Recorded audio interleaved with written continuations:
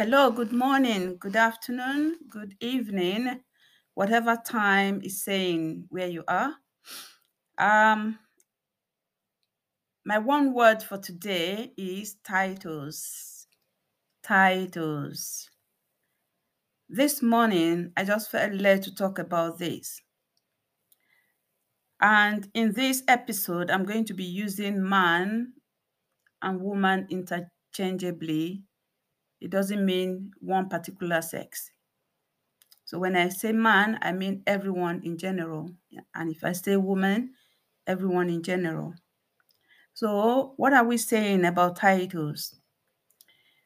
Titles are names that describe someone's position or job. It is a name used before one's name or a form that is used instead of someone's name to indicate high social or official rank. It can be acquired by some form of deed or study. Titles do not make a man, at least, when we talk about the real man or woman. And yes, it is about you. It is about you, your real self. You are first you before your title. You are first you before your title. So what makes a man or makes you is your character, your values, what you appreciate in life, and who you appreciate in life, and who you follow in life. Remember, it is often said, show me your friends and I will tell you who you are. And if I interact with a few of your close friends and they have similar character to yours, I will just automatically assume that your character is the same as theirs. It could be you having influenced them or they have influenced you.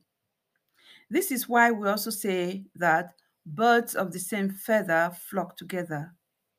What makes a man is you and not the title you carry.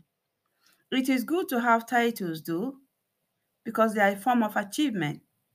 And whatever that title may be, it is good to have them. Titles are just an addition to who you truly are. So when titles are removed, you are still you. Sometimes what gets into people's head is the title name instead of the value, the ethics of the title name, whilst they still maintain their stance as they really are. Yes, carry your title, but never allow the title get in the way of you being you. Thank you for listening.